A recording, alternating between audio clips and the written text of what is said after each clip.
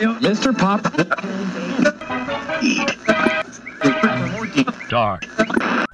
When the little birds are nesting, and I listen to them croon, there's two lonesome people in the whole wide world. That's me and the man in the moon.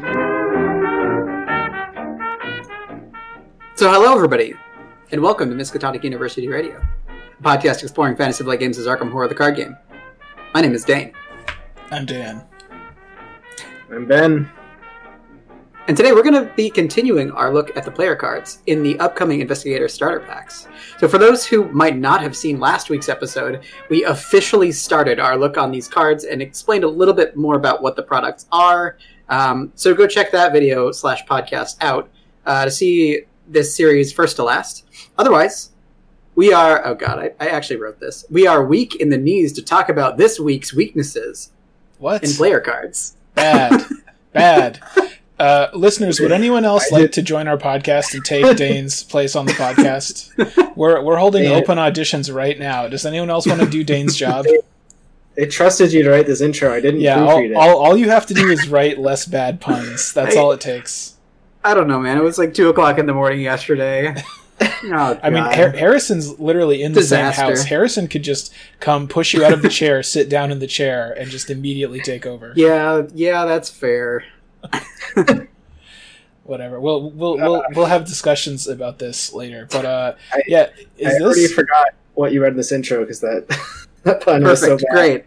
We're talking about secret cards. And, we're talking about secret cards and basic weaknesses. Yeah, thanks again to FFG for putting out so many cards in such a short amount of time that we have to do like a bonus episode between 2 other episodes instead of doing it for 2 weeks like we normally do. That's like a sincere thank you because I'm very happy to have new cards, but also, come on. Anyway. But also, like, what better to have a bonus episode on it than the Seeker class? The best universally known as, like, the card, the like, Seeker bullshit. A la Shaper bullshit from Netrunner, kind of. Oh, man, I love that bullshit. Give me more of that bullshit. For sure. Is it time to start talking in detail about specific bullshit cards? Let's do it. So we're going to save Harvey for, like, an Investigator episode. We're just talking about the cards today, right? We're just talking about the things that come with him. Yeah, we'll talk about all 5 of the new Investigators in a future episode. So we're just talking about the new cards. We'll try to go quickly over the ones that are reprints. Let's get started with an asset. We have an asset called Arcane Enlightenment. It costs 2. It's level 0. It has 2 willpower icons. It's a ritual, and it says, your maximum hand size is increased by 1. You have 1 additional hand slot, which can only be used to hold a tome asset. And it takes up a arcane slot. So here we go. Alphabetically, the first asset in the pack. What do we think about Arcane Enlightenment? I'm struggling to understand what the art is. I've been thinking about this since this got spoiled. I can describe what it is. It's math on a chalkboard. What's that background? Because that used to be my job, kind of. It's like a wallpaper, I think. It's a wallpaper. Who has that kind of wallpaper in like a school setting? Mathematicians. Yeah, pretty much. All of our offices are like that, actually. Is this like a formula that some mathematician like framed because it was so amazing and important, and he put it up in his house, like over his like? That's a normal thing to do. Don't judge us. Come on. No, I would agree. I'm confused about maybe the FFG art people looked at some photos of like classrooms in the 1920s and they looked like this. That would be interesting. So I don't know. Smokebomb in the chat says that it is. He thinks it's a painting that you suddenly understand. Maybe that is like I a think it's definitely a chalkboard, and you've like written something out. You've suddenly solved the puzzle, and now you see beyond the numbers. Yeah. It's like when they have the shows about mathematicians and they're staring at a blackboard and they have all the stuff flying around their faces to show how smart they are at solving the formulas. Which is exactly how math works in real life, by the way. That's 100% accurate. We just don't do it when non-mathematicians are around because it freaks them out. So I mean, this gives you like an invisible math hand then, right? Like this gives you just a hand to hold like knowledge. It gives you the most dangerous thing possible, which is another way to hold more tomes. That's very scary. This card doesn't do anything. Well, it takes up an arcane slot, actually. Yeah, that is okay. That is something that it does. This card doesn't do anything. This is like, I looked at this for a long time, and I was trying to convince myself, like, well, I mean, having the 2 willpower symbols is great, but the thing is, you still have to have some kind of scenario where you would like to actually play the card. Otherwise, you could pick a different card with 2 will symbols. Yeah, I don't think I would ever play this. So this is the kind of thing that it doesn't do anything itself, but it gives your deck more capacity to do things, kind of like Dream Enhancing Serum. It's just kind of like sits there, and it's kind of no. Dream Enhancing Serum draws you cards. Does this draw you cards? That's right. No, right. Because it doesn't do anything by itself. The intent of this card is to work with other cards in like big hand decks, or some type of tome deck if you wanted to do maybe Parallel Daisy or something and have like a million tomes out. But yeah, you're right. It doesn't do anything by itself. I've been playing the Harvey deck in Return to Forgotten Age, and I keep drawing this and trying to play it, and then be like, why did I waste 2 money in action playing this? If it was like free or even 1, or if it was fast, I think it would be worth having a conversation about. As it is, like, yeah, I would play it as part of the Harvey deck as kind of like a constructed like theme deck, but if you're trying to make like the best possible optimized secret deck, probably this isn't going to be in it. If you're trying to do like a big hand, or your hand is like 15 or 20 or something, then I guess this is part of that, but I don't know. I haven't been too impressed with it so far. I think this is going to be a recurring theme as we talk about more of these cards, but the big hand thing is kind of tenuously good enough on its own. I really don't think it rewards you enough to be worth like playing cards like this. But I think I would probably play this. Somebody in chat actually said it's going in my alt Daisy deck.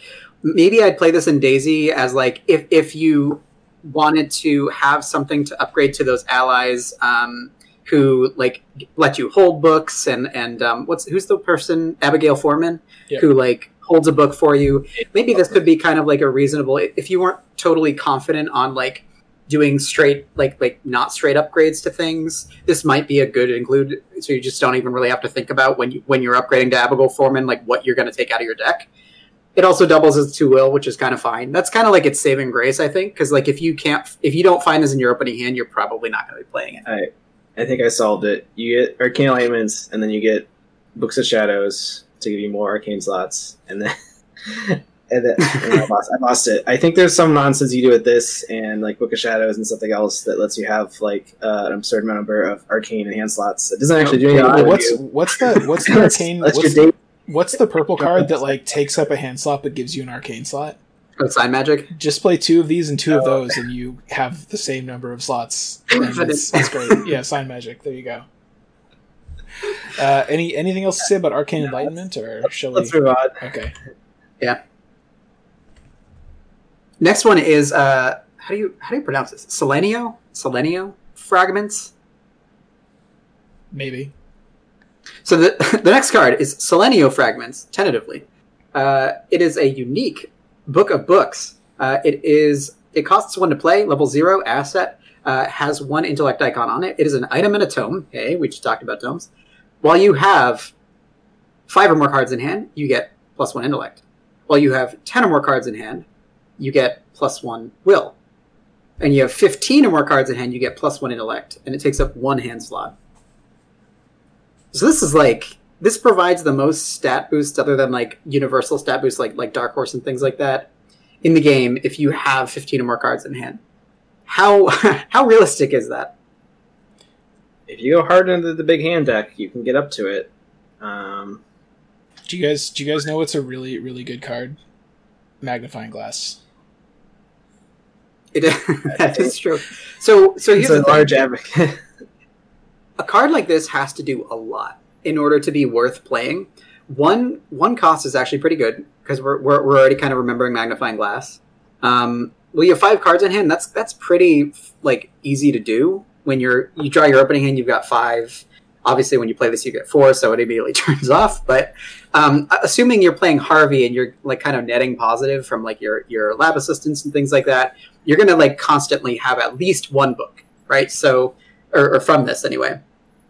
But the question is that like, and I think that there's a card or there's an achievement in Terraforming Mars where it's like, if you have like a bunch of cards in hand, you can claim the achievement. And it's like, well, everybody knows it's terrible because then you're just not playing your cards. Tell me like achievement, Dane. Yeah. Is there an achievement on a core of the card game for having like your entire deck in your hand or something that you haven't told me about? I mean, but there is that's all you're going to get, right? Because like if you have 15 or more cards in hand, what are you doing with them? You have to have like you have to like be cycling them constantly so that like you're always netting cards in your hand and like kind of maintaining a status quo for this thing to be like really good. If it did something else like active, maybe it might be reasonable. Like even if it just like replaced itself when you put it down, it might be even more worth considering. As it is, it might be fine. Like if you have a huge card deck, or a hand rather, but who knows? We're gonna see with a lot of these cards that they like synergize off of the big hand. That's what Harvey's doing. So yeah, like a lot of them are gonna be like, "Are you trying to do big hand? If so, maybe give it a try. If you're not, this is kind of if you're not really doing the big hand." I look at this and I imagine imagine if they reprinted Magnifying Glass and it said, Magnifying Glass, while you have 0 or more cards in hand, you get +1 intellect. While you have 10 or more cards in hand, congratulations, you have 10 cards. You should probably play some of them or commit some of them. While you have 15 or more cards in hand, congratulations, you have a lot of cards. You should probably play or commit some of them. Like that's the card that I would like to play in my decks. But I also keep in mind that this is unique. So like Magnifying Glass, if you find 2, you can play 2. Oh, that's true. Maybe that's an argument for playing like one of these and one Magnifying Glass, and it is kind of like a compromise. But there's also, I think really it reminds me of the Hawkeye Folding Camera, where it's a fun, cool card in a certain type of deck, and I could understand wanting to play it, but probably it's not as good as Magnifying Glass, like overall, if you're trying to make like the most optimized deck possible. I think that's the most like fair assessment of it, because like I think that it can be fine. Like if it's getting you 1 will, 1 book, that's pretty solid. Like I'm not going to complain about it taking up a hand slot, only costing me 1 and an action to play. Yeah, it's not terrible. It's just that there happens to be a very similar card from the core set that is like mostly better. And keep in mind, Magnifying Glass is just +1 intellect to investigations, which granted that's true. A lot of your usage for intellect, but but if you're using like I've got a plan or other things like that, or just like raw tests, this will help you out where Magnifying Glass might not. Yeah. So anyway, let's move on to this card. Yeah, let's do it. So next up we have Disc of Itzamna. Yeah? Protective Amulet. Alright, whatever. So it's Protective Amulet. We've seen the level 2 version of this before, back from the core set, but this is a new level 0 version.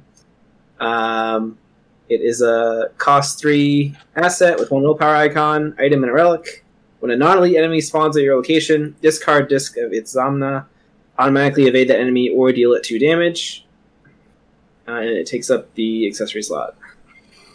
Compared to the original level 2 version also has an intellect and a combat icon on it, and the effect is discard the disc to discard that enemy.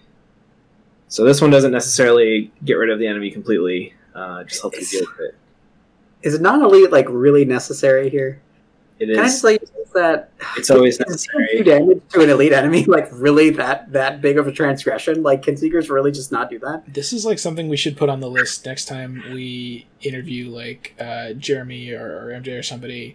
Is what goes into the decision of when to say non-elite in front of enemy on a card? Because like I understand that sometimes they have to have that clause, but I'm really curious about what are their criteria for like deciding that. There's an upcoming investigator that does not specifically have non-elite in her ability, and I think that's fantastic. but this like so dealing 2 damage or evading an enemy seems great, but I think that this is really going to shine in solo basically only. Like if you wanted to run a Seeker in solo, this is probably what you need to take to help mitigate as much enemies as possible. And that's probably why they printed it, honestly. Yeah, exactly. Like it's too expensive to really be worth thinking about for most decks, but if you're solo, I mean, the bottom line is you need to have a certain number of cards in your deck that can deal with enemies. You probably can't play like weapons and stuff as most Seekers unless you're Joe. So you have to have you have to settle for cards like this, and you might have to, Yeah. I mean, getting them with Ellie would be pretty nice. Yeah, I've been using it on in Harvey. Definitely costs a lot, but it helps with the snakes when the snakes come out to help evade them. But that is true. Yeah, I like that it gives you the option too. It's just a lot. 3 resources and a action to evade something in the future. Yeah. Or deal 2 damage in the future, which 2 damage in a lot of the later campaigns is not enough to kill a lot of things. That's the thing. Like, I think that I've Got a Plan is probably mostly better than this. Even like a manual dexterity might be kind of better than this, just because it's free. If you have high enough base agility to be able to pass with a manual dexterity. So, but in certain solo decks, maybe if you benefit from relics or items somehow, if you can recur it somehow, there might be reasons. Yeah. I mean, we were never even that impressed with the original upgraded version, just because it had such a high cost. But yeah. And the non-elite thing is kind of rough. Time to move on. I mean, most stuff has non-elite on it. It's because they use elite bosses. They don't want you to be able to automatically evade a boss or something. I think I think that's why. So next up, we have apparently we have a downgraded version of Encyclopedia. So this is a 2-cost asset level 0. It has 1 wild icon on it. It's an item in a tome. Uses 5 secrets. That's new. Action: exhaust Encyclopedia and spend 1 secret. Choose an investigator at your location. That investigator gets +2 to a skill of your choice until the end of the phase. Takes up a hand slot. So the only difference between the existing level 2 version and this new level 0 version is the XP cost, and the new one only has 5 secrets on it that you use up every time you use it. Other than that, same card. So what do you guys think about Encyclopedia? Welcome to level 0 Daisy decks, and only level 0 Daisy decks. Yeah. I think on the spectrum of math, right? You've got the number 5. Yes, please tell me more about the math spectrum. And you've got infinity, right? 5 is basically infinity in this context, right? 5 to there's actually numbers that are significantly higher and lower than 5. Like, I'm not sure why. Okay, never mind. Continue. I feel like 5 secrets is so many. Like it that is you'll get a lot of use out of this before you're like, darn, wish I had more secrets on my encyclopedia to use it. You know what I mean? Like, I think recharge it. Great. Even Daisy, like if you really wanted to worry about recharging it, maybe you play like Enraptured or whatever. Yeah. But 5 is a lot. Like even playing level 2 Encyclopedia on Daisy, I feel like I don't necessarily use it every turn.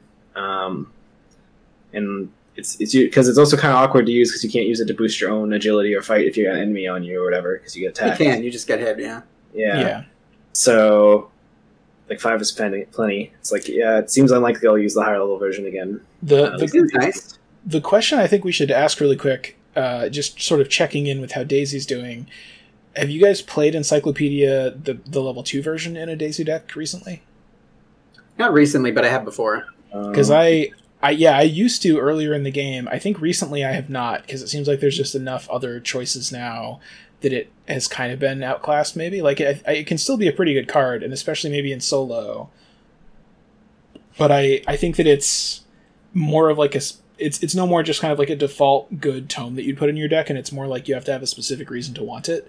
But I agree with Dane that 5 secrets is a lot, and that in a sense this is like almost as good as the level 2 version. If you were going to play the level 2 version, you're probably happy to see this. Yeah, exactly. I'd be happy to not spend 2 experience and just keep this in my deck and like upgrade. Like when they introduced Old Book of Lore 3, I was like, okay, there are not a lot of other books that I'd want in my hand other than Old Book of Lore 3. If I have my Old Book of Lore 3, then I'm going to be able to just play other things for free with my Old Book of Lore 3. So like, I wouldn't ever like recharge these secrets before I recharge those. They are secrets, right, on the Old Book of Lore 3? Yeah, you start with 2 secrets. Yeah, I would far rather get those. And a book that we're going to be talking about soon. Well, and there's also, we'll talk about a card later that lets you move secrets around between different cards. I forget if it's in this pack or if it's in like Innsmouth or something, but there is a card coming soon that does that. So, very excited for that. But yeah, let's move on for now, right? Yeah. So next card is welcome back, Esoteric Atlas. Now it's level 2. This is the new one, right? Yeah. New one is level 2. It added a will icon onto an agility icon. Uses 4 secrets. Action, spend 1 secret. Choose a revealed location up to 3 connections away from your location. Move to the location. Wow, that's a lot of mobility. That's like the most mobility. Like if you had a straight track and you said, okay, Ursula, go. You've got shortcuts and you've got pathfinders. The other person is Daisy and she has esoteric atlases. None of the locations are revealed. You know who wins? Ursula still, because this can't move to revealed locations. I think the new ancient stone from Return to Forgotten Age might win that contest. Oh, yeah, that's right. Yeah, I forgot about that one. No, but this is really interesting. Like 3 locations is kind of it's kind of like a rook move, right? You kind of go like you can do a lot of weird things with moving exactly 3 locations. It is pretty cool, and it also, like, unlike Pathfinder, you can do it even if you're engaged with an enemy. It would just AOO you. Yeah, I mean, that is a lot of sort of movement power. I mean, again, level 1/1, this is so much better because level 1/1 required you to move exactly 2 locations. That sucks. And this one lets you do, up to 3. Yeah, up to 3. Yeah, which means that this one can, like, for Daisy, it can be like basically a Pathfinder. Yeah, but only for Daisy. Yeah, I the thing that I still keep coming back to, though, is, like, even if you're Daisy, who's, like, the best case for using this, I feel like rather than use up one of your only sort of hand slots for this, I would probably still rather play Pathfinder, and then for my book slots, my hand slots, take cards that I can't replicate with, like, non-hand slot items. But, I mean, for some scenarios, being able to move this fast, using your free Daisy action would be really, really strong. Oh, yeah. Yeah, it's like the blob that ate everything. Like, being able to move around that board like super fast would be great. I would love to play this in like a Forgotten Age. This definitely applies to. Yeah, for sure. Yeah. So, yeah. And the thing that I always have to keep in mind when we're talking about cards like this that sort of lets you teleport is, remember, Safeguard level 2, I think, specifically says when they move to an adjacent location. So I think that you can't, like, follow someone if they teleport with, like, this or the pendant, which is kind of too bad. Yeah, but I mean, like, the other notable thing, the difference here between level 1 and level 2 is that the level 1 exhausts itself. So if you really needed to, like, just bum rush across a map or something like that, you can do that in one turn with this. It's kind of nice. That is true, yeah. Anything else to talk about, or should we move on? Let's move on. So the next card is Farsight, which features a bird on it. It is level 4, cost 2 asset, with a willpower and a wild icon on it. It is a ritual. Free trigger, during your turn, if you have 8 or more cards in your hand, exhaust Farsight, play an event from your hand, paying its cost, and it is an arcane slot. It also has some type of math quote on it, not a bird quote. Maybe this bird has math. I'm pretty sure that's actually just some of the flavor text that you can decode in Fez, if I remember correctly.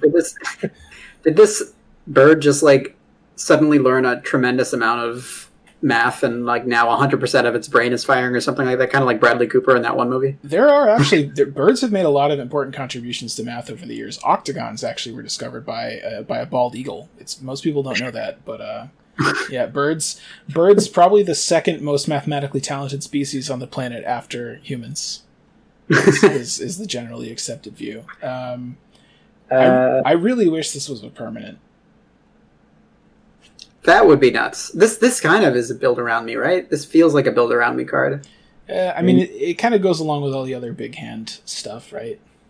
Yeah, this is one that might actually pay off, though, right? I kind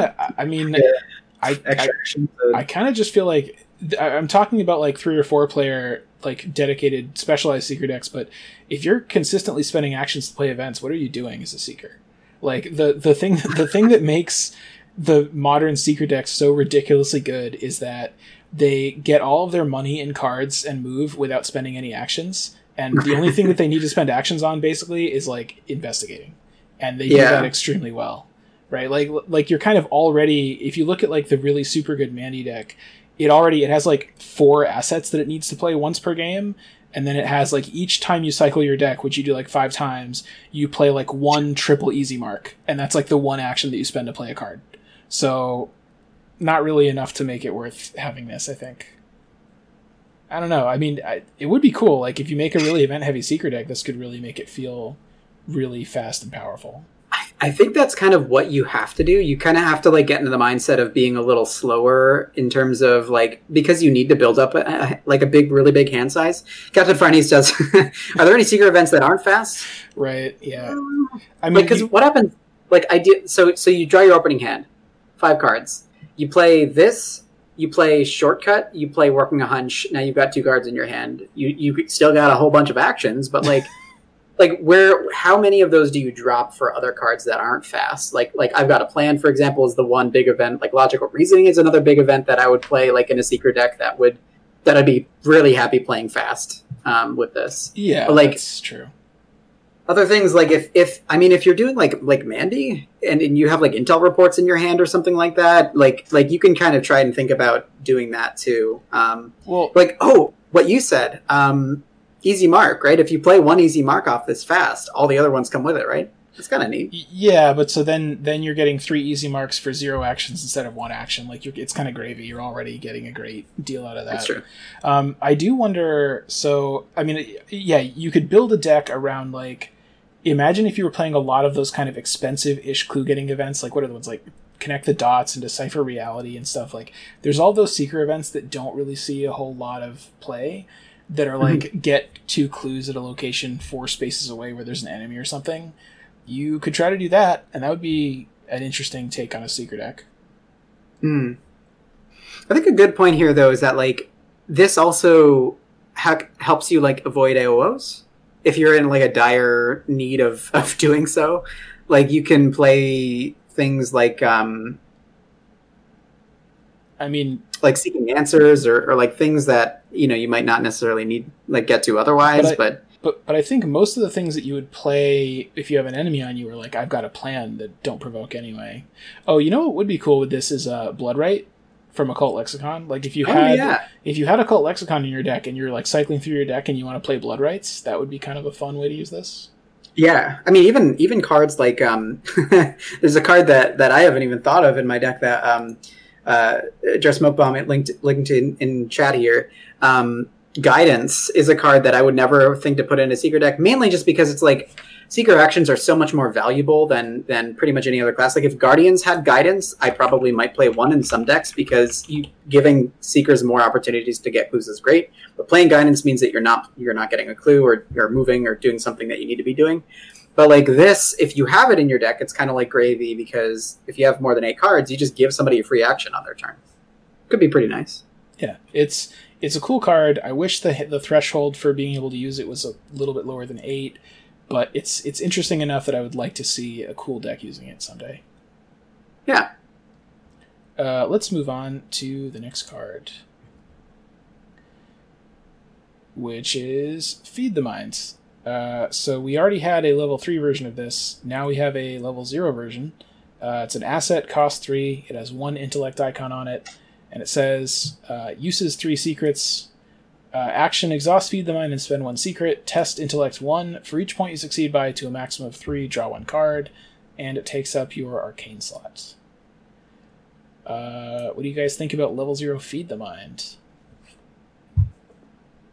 It's kind of necessary. I mean, like, this is kind of how you're going to be drawing your cards, right? Like, if other than like lab assistants and like maybe I don't know, eventually. Sorry, I'm going to be spending real actions to draw cards? That's the thing. I mean, I want to get to that, but like the value that you get out of this, even if you do 1 action, draw 3 cards, that's great. But it's still $3. I think or 3 resources.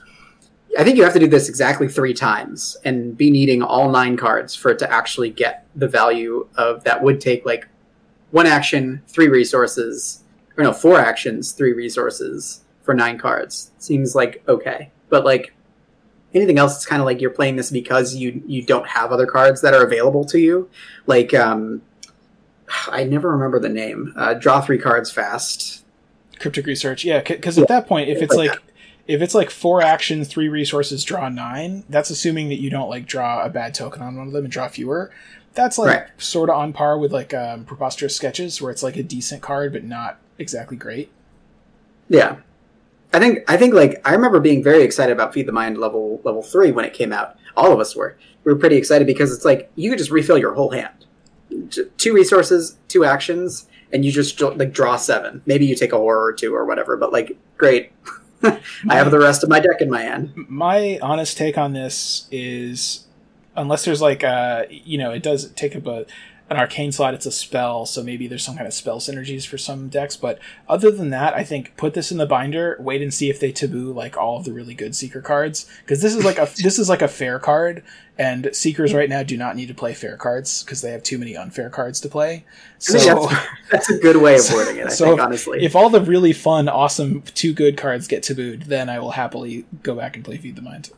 Yeah, I remember playing Feed the Mind. It was roughly when Forgotten Age was kind of like near City of Archives or something like that, and we were pretty excited about it. I played it once, and I was really happy with like, oh, great, I get to draw like 6 cards or whatever, and it's like a really great like pull back your engine and all your cards in your hand. But like, there's just still things that I just play more, like that I'd like to play more. So it's definitely cool. And yeah, keep in mind, Der Smokepalm in chat mentions that Harvey draws 4 max of this. Remember that this works pretty well with Harvey because you want to draw cards during your turn, right? That's right. Yeah. I mean, I tried it in the Harvey deck. I haven't been too impressed with it because, yeah, sometimes you draw a bad token, and then it's like, oh, I just draw 2 cards. I could have just taken a draw action. You know? That's the thing. It's just very resource and action intensive for Seekers who really generally would like to just be spending most of their actions getting clues. Yeah. But I think the only person who would like realistically be able to afford this, if like you needed a way to draw, would be Marie, because she can play off-class spells. But Marie also has access to like one of the other best draws in the game, which is the Scroll of Prophecies, which already like it draws you 3 cards and then you discard 1, which you can use for like other things that you can do in Marie decks. So yeah, when you compare this to Scroll of Prophecies, it does not come out very well, right? Yeah, other than the hand slot. Yeah. I mean, would Trish want this somehow? Because Trish can take Seeker cards, and I mean, she's not. Yeah, we don't know who Trish is yet. So who is that? Who? Trish is. Are you talking about some kind of secret spy person whose identity hasn't been revealed? They've been revealed on another podcast, but yeah, officially. But whatever. Fine, let's move on. Next card. Next card is Forbidden Tome. Oh god, there's a lot of text here. All right, so there are 3 versions of this tome. First is the level 0 Forbidden Tome Untranslated. So this is to go in the long line of untranslated, undeciphered, or whatever. So this is a 1 cost level 0 asset, commits for 1 wild item, relic, tome, or its subtypes. Uses 5 secrets. Action: exhaust Forbidden Tome and spend 1 secret. Draw 1 card. Then, if you have 10 or more cards in your hand and there are no secrets on Forbidden Tome, you may discard it and record in your campaign log that you have translated the tome. Hooray! So in terms of just the card as related to the other translated cards, already a higher level of difficulty to try and get this. You have to get 5 actions, and also make sure the last action puts you over 10 cards, or you're already over 10 cards. Well, right. Unless you have some way to move the secrets off of this onto something else. Which is rare, I guess. But I mean, the action's also like you are getting cards out of this, right? It's like the thing about the archaic glyphs is like that one is also kind of takes a lot of effort to discover, but you get a whole bunch of money as a reward for discovering it. This one, like it takes a lot of actions, but you do get cards. It's a lot of actions. It is a lot. So if you're Daisy, again, like every time I see a tome, I think of Daisy, and I'm like, this is a free action to draw a card. That's the thing. Yeah. For Daisy, it's almost fine because she gets to spend her free action to draw a card. Harvey, he gets to do an action to draw 2 cards on his turn. It's not terrible, you know.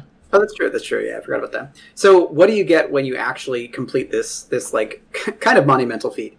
Forbidden Tome Dark Knowledge is the first one. Level 3. Still costs 1 to play, has a will and a combat icon on it, so you can kind of know where this is going. You can only include this asset in your deck by upgrading it from Forbidden Tome Untranslated, and if you've translated the tome. 4 actions: exhaust Forbidden Tome, move 1 damage from a player card at your location to an enemy at your location. Reduce this ability's cost by 1 action for every 4 cards in your hand. Moving is kind of powerful, but we'll get that in a sec. The second type, Secrets Revealed. Still 1 to play, level 3, has an intellect and an agility icon and a wild icon. You can only include it, blah, blah, blah. 4 actions: exhaust Forbidden Tome. You may move to a connecting location, discover 1 clue at your location, and reduce the ability's costs by 1 action for every 4 cards in your hand. So again, another thing that rewards you having a ton of cards in your hand. Yeah. So the thing that I don't love about this is that, forgetting about like Daisy for a second, for whom this is maybe a slightly different calculation, for everybody else, you can only reduce this down to one action, right? So best case scenario, if you have 12 cards in hand, you're spending one action to do something that is, I feel like, is kind of only barely worth more than an action. Like, for the Dark Knowledge version, you're basically healing a damage, which is kind of like the medical texts, and you're doing a damage to an enemy. By the way, can you do only one or the other? Like, if nobody at your location has a damage, but there's an enemy, can you still... You can't, right? Because you have to move it. You need to have the damage to move. And, okay, that just seems bad. That's like too many conditions to be satisfied. You'd have to have, like, you're in a duo deck with Mark where there's Safeguard and you're doing, like, backpack friends the whole time. That's, like, the only way that would be reasonable. Or Calvin. Yeah, I guess. But then you're making his stats worse, and also how does... Yeah, it's... I don't know. So, yeah, Dark Knowledge just seems bad. And then Secrets Revealed... So you have 12 cards in hand. You're doing this for one action. For one action, you can move and discover a clue. Which is kind of nice, but... That's kind of like 2 actions for 1 if you meet this condition for 3 XP and a hand slot and once per turn, you know? I mean, it's a Tesla's clue. That's something. You can Knowledge's Power this tome if you want and not have to pay actions. Captain Fernie says a good point in chat. Isn't this just Ursula? Yeah. Yeah. If you're going to beat around a bush, yeah. The notable thing, I think that the Secrets Revealed one is kind of interesting because... and I'm thinking of this purely in the context of Daisy because she also kind of gets that one action discount, so to speak. So every one of these is reading for me as like 3 actions for Daisy. And if you have like 10 cards in your hand, this is exactly one action. One Daisy action and then one real action. But if you have like Abigail Foreman out and you play this on Abigail Foreman, you can use this like twice effectively. So you can like discover a clue at your location and then... or you may move to it's like 2 Tesla's clues for the price of 1, which is kind of nice. And like moving is pretty cool in that respect. So I don't know. That is interesting. But I just think that, so even for Daisy, there's the opportunity cost of using, like, it's not like you can just activate it for free. You get 1 action per turn that you can spend to activate books. So if you're doing this, you're not doing Old Book of Lore or Scroll of Prophecies or something. And those are also pretty good to double with Abigail, right? So my impression of this is it's just for the XP and stuff, this is kind of not powerful enough, and considering the fact that you really need 12 cards in hand before it's like really good. But I mean, I don't know, I always like these like discoverable untranslated cards. They're always fun. I could definitely see taking this for a spin once just to like check that box, you know. Yeah, I mean, it's, you guys are thinking like, oh, if we get the discount, you have to have 12 cards to get the discount. That's a lot of cards. That's you have to, like, you can only really use this if you're doing a big hand deck. That's fine. That's the thing. Like, if we're having a conversation about like, is this really worth it? Assuming that we always have 12 cards, that's a really good sign that it's probably not great. So yeah, the big hand deck, when it's fully running, you have like 15 cards in your hand at all times, and you're still playing and drawing cards. It's just you just always have a pile of them in your hand. So this Secrets Revealed, definitely Ursula's journal. It's like how I learned to make my feet into rocket boots, part 1. Secrets Revealed is definitely the better of the 2. I think Dark Knowledge is pretty bad. Dark Knowledge is tough because it's like you have to have. I mean, if you're playing Forgotten Age and you're gonna take physical trauma, hey, there's your value. But otherwise, it's like you're playing with a Mark. Sure, he's gonna have damage on him. We're gonna play with Calvin. Sure, he's gonna have damage on him. He's gonna hate you moving at places. Tommy, sure, like. Oh, it's just tough. Wait, here's what you do. You have an enemy on you, but you don't have any damage on you yet. You can use Dark Knowledge, and then it'll hit you because it provokes AOO. And it's like it's hitting itself. Wow, it's really good. This is finally they printed the Seeker survival knife that we were all waiting for. Let's move on to the next card. Is that okay? Yeah, let's do it. All right. So here we have a level 0 version of Higher Education. It is a 0-cost asset with a will and intellect icon on it. Talents, while you have 5 or more cards in your hand, Higher Education gains Free trigger, spend a resource, you get +1 willpower for this skill test. Free trigger, spend a resource, you get +1 intellect for this skill test. And that effect is very similar to the original version, which is the permanent that came out of Dunwich, which had the same effect, except spending 1 resource gave you +2 to the chosen skill. Which turns out that was pretty relevant in why that card was good. Yeah, permanent. That was extremely important. It was permanent, and it got tabooed to have +5 experience. So comparing a level 0 card to like probably what they consider like a level 8 card. I am kind of expecting to see that in the next taboo list, this might be cranked up to like tabooed +10 experience or something. So I don't know. We'll see. Also, we have to briefly take a moment to stand another very educated gentleman standing in front of a chalkboard with math on it, just like Arcane Enlightenment. So good for this guy. That's probably not a real bird. I think that's a stuffed bird. No, come on, that's a cameo from the Farseek crow. Are you kidding me? Maybe. That crow's name is Farseek, and this is his cameo. It could also be the crow that's on the Survivor card, the Raven. You know, birds are good at finding clues in this game, apparently. And doing math. Or reducing only by 1. It's one of the other things. You know. Yeah. So here's the thing. Clues are very spooky. Like, as a card, I think that this card is, like, pretty fair. It's like, costing 0 is a huge boon for this. And there's a couple other cards, they kind of reprinted a cycle of these, like Streetwise and everything. The red one is, we talked about last week, and it's not great. It costs like 2 or 3 to get out, and then you can start benefiting from it, and it's basically just like Hard Knocks. This is solid, because it's doing what you need it to do. Getting Will is great. That's like a very, very relevant stat that's going to be relevant on pretty much anybody because of treacheries. Getting Intellect is great because you're a Seeker and that's what you do. So, like, pretty fine. Costing 0 is really good compared to the original talents from the core set. Like, what was the Seeker one? Something. I forget what it was called. It was knowing stuff or something. No, I mean, costing 0 is really good. I could see playing this in, like, Finn or something if you really wanted to spend one of his 5 off-class cards on it. Like, anybody that has money and needs to boost their intellect, this is a reasonable way to do it, as long as you're pretty sure you can have 5 cards in hand. Having 5 or more cards in hand is just a pretty gentle restriction that doesn't seem that bad.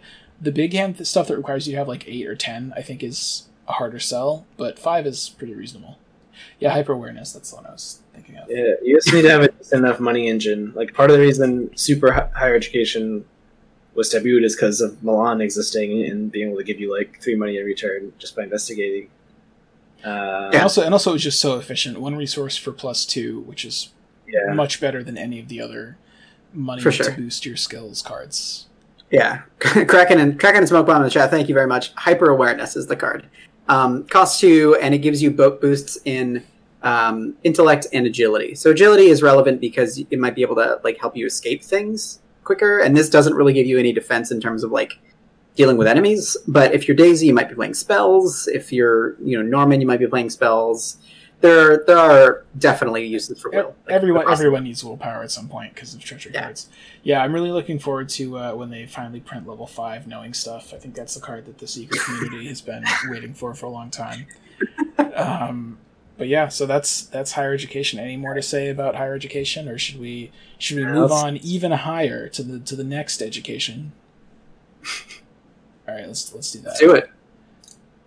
So our next card is we have a reprint of Laboratory Assistant, boring, and then we have Library Docent. So this is we're not going to talk about Library Assistant at all. It's a reprint. We haven't really been talking much about this. Moving on.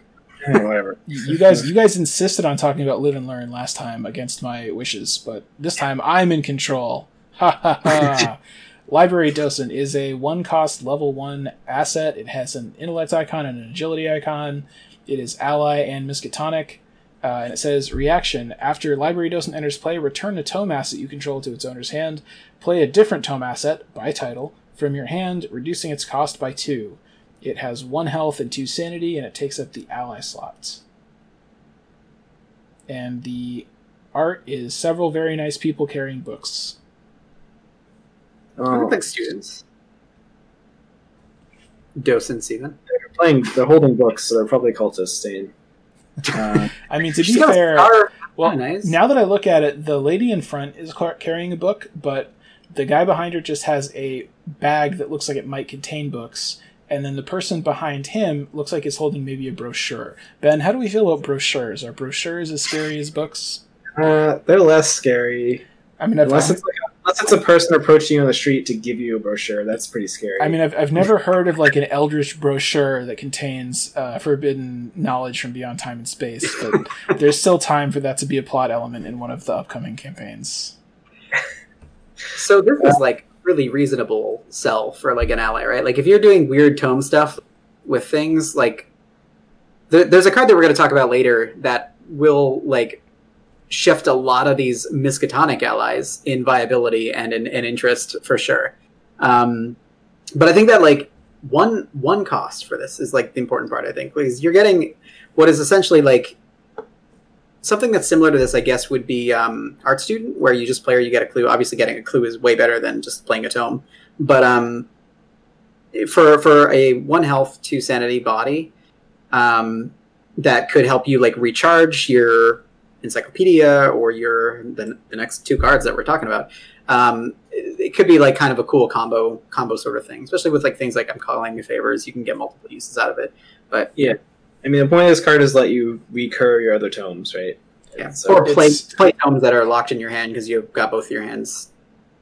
It's just really a shame that it specifically restricts you from like bouncing a tome and playing that same tome. You have to play a different one.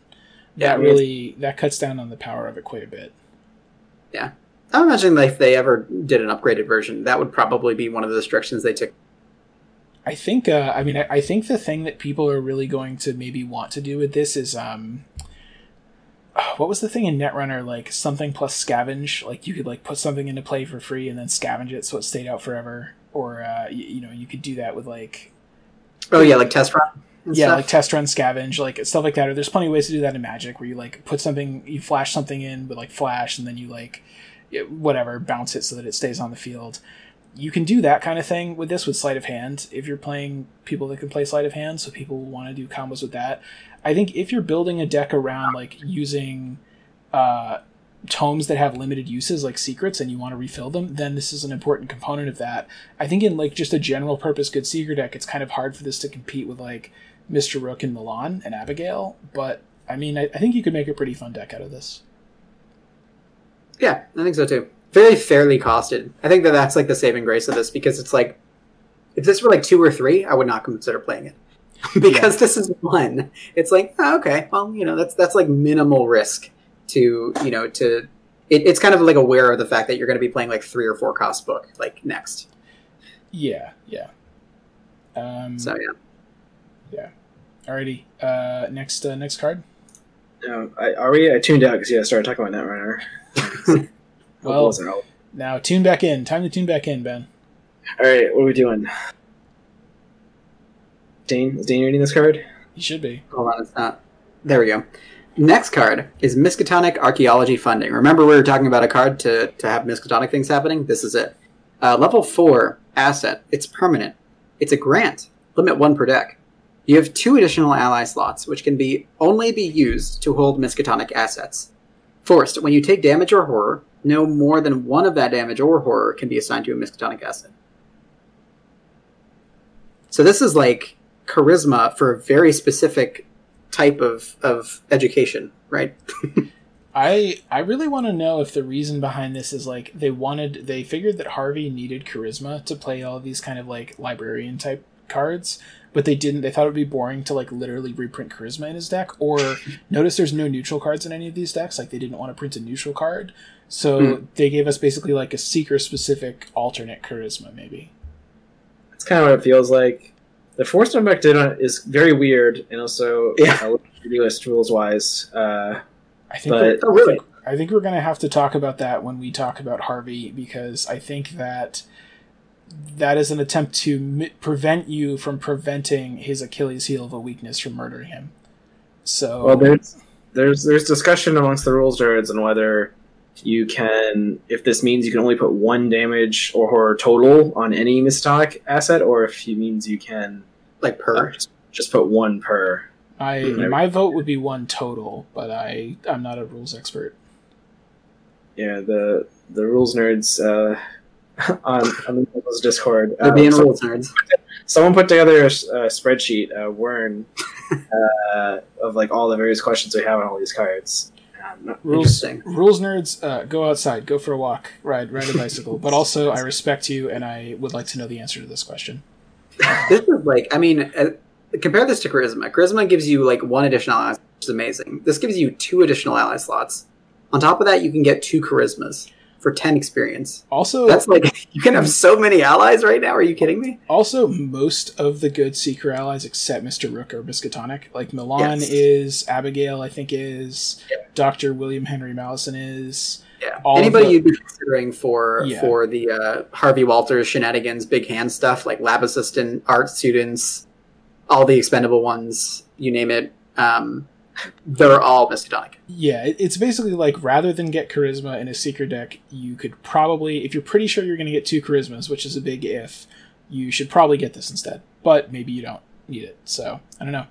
Also, I like the art. I would really like a playmat of this cool art of people hanging out at a spooky dig site, digging up a glowing coffin that's probably going to kill everybody. Please make me a playmat of this card. It's a really interesting, like, certainly build around me. You have a lot of allies if you're thinking about taking this card, right? Like, you've got all of those expendable allies that are really cheap to play, give you, like, mild bonuses and boons, and then you'll just, like, profit from having this for experience. It really just changes the course of your deck. It takes away, because of that condition, it takes away the value of some of these, like, more disposable allies and making them harder to dispose of. That's the thing. Which is a lot of the benefits of these guys is like, oh, you play them, they do something, and then they're there to soak for you. Now you can't soak for you as well. That's true. That's fair. Yeah.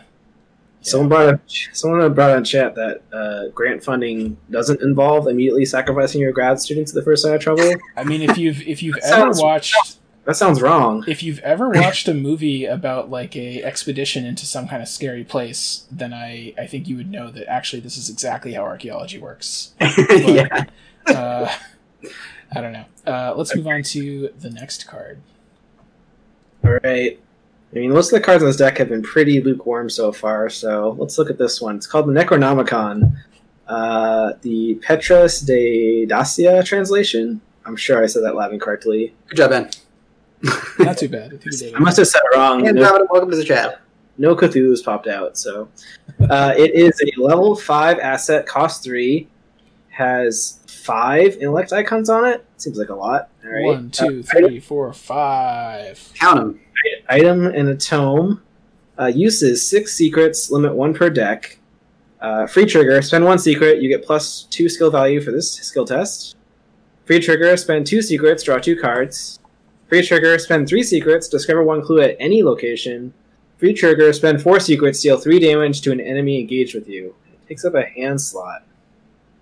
Those all seem like very good effects. This is it. I'm surprised this isn't unique, but I guess it's limit 1 per deck. So. It's limit 1 per deck, but it means someone else could have a copy.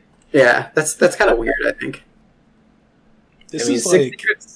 This is really hard to evaluate. I know that for solo, in like sort of solo mini decks, people are ridiculously excited about this. Because this is really dumb. I think because it's so flexible, like the 3 secret thing, discover 1 clue to a location, in solo basically usually means clear off a location of clues.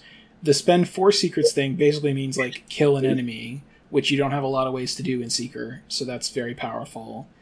It's just so flexible. And then obviously you can try to get more secrets on it. You can sleight of hand. You can bounce it with that ally we just talked about and then play it again. Yep.